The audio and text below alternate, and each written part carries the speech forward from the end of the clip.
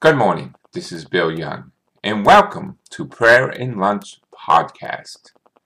Today is the second Tuesday of the second week of Advent, and I love the title for today. It is Love and Generosity.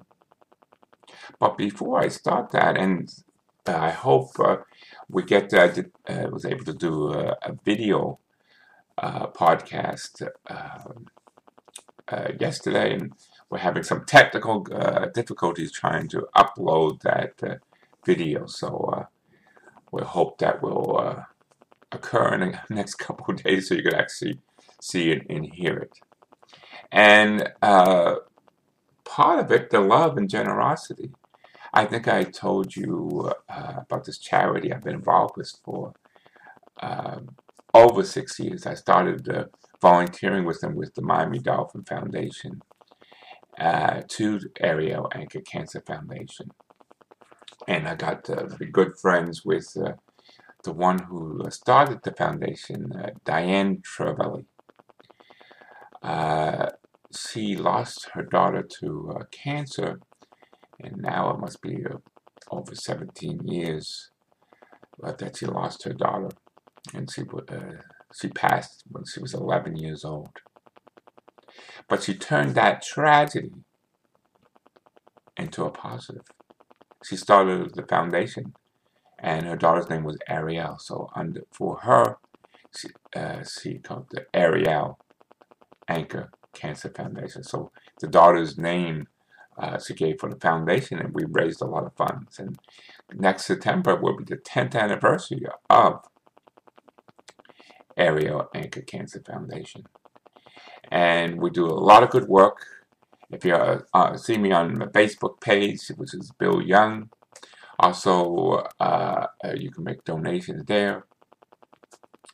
And we also, I have a link going directly to the foundation, which I will also post in this episode. So please keep that in mind. It's very important because God is generous to us, and we need to be generous back.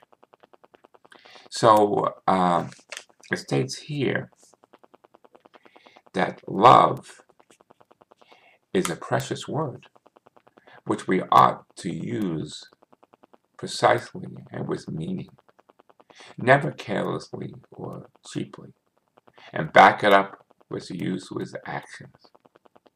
God tells us that He loves us, and He means what He is said. One characteristic of true love is generosity, a generosity which knows no limit. Love and giving is synonymous. How much does God love us? God loved the world that He gave His only Son. God simply had no gift to give more precious than His only Son. Nor is the gift merely a precious and precise and actual useless. It is a diamond which a man gives to his wife. God's gift is both immeasurable and priceless, and eternally practical. God gave His only Son, that whoever believes in Him may not die, but have eternal life. Charles E. Miller, CM. The book Opening the Treasures. So, what gifts have I received from God, and how do I use them? I know personally I have many, many gifts from God. I couldn't even count and measure. He's always giving me gifts all the time. And I try to share these gifts with everyone and those who know by doing this podcast.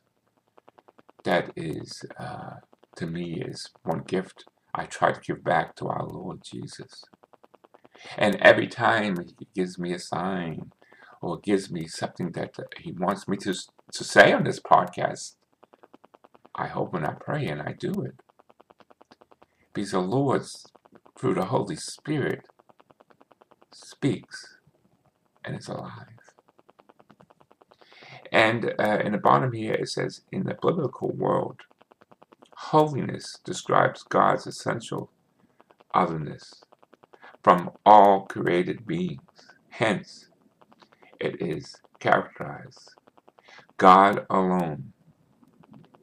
So anything on earth that we call holy, the temple, the altar, the vessel on the altars, the offerings, the priest and people, can only be made holy through direct contact with God. Amen to that. So God makes us holy. We certainly don't make ourselves holy. We are sinners. If it was up to us, we would have no chance. No chance at all. And let me do the prayer, the Advent prayer. And this was written by Saint Pope John Paul II. Jesus, you are our hope. Remain with us. You who came from the Father, lead us to him in the Holy Spirit, along the path which you alone know and which you have revealed to us, that we may have left and have it in abundance. Before us the door which leads us into the mystery of God. Amen. Pope St. John Paul II.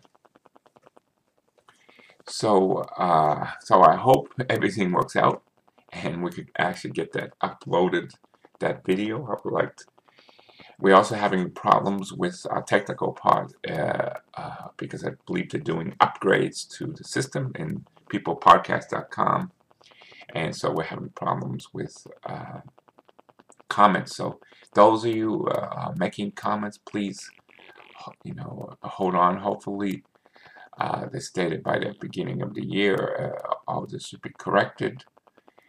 And if I find out before then, I'll definitely let you know. So it is a technical difficulty, the reason why the comments are not working. And I thank all those who are attempting to make comments and those who have made comments in the past. So God bless you all and have a great Tuesday.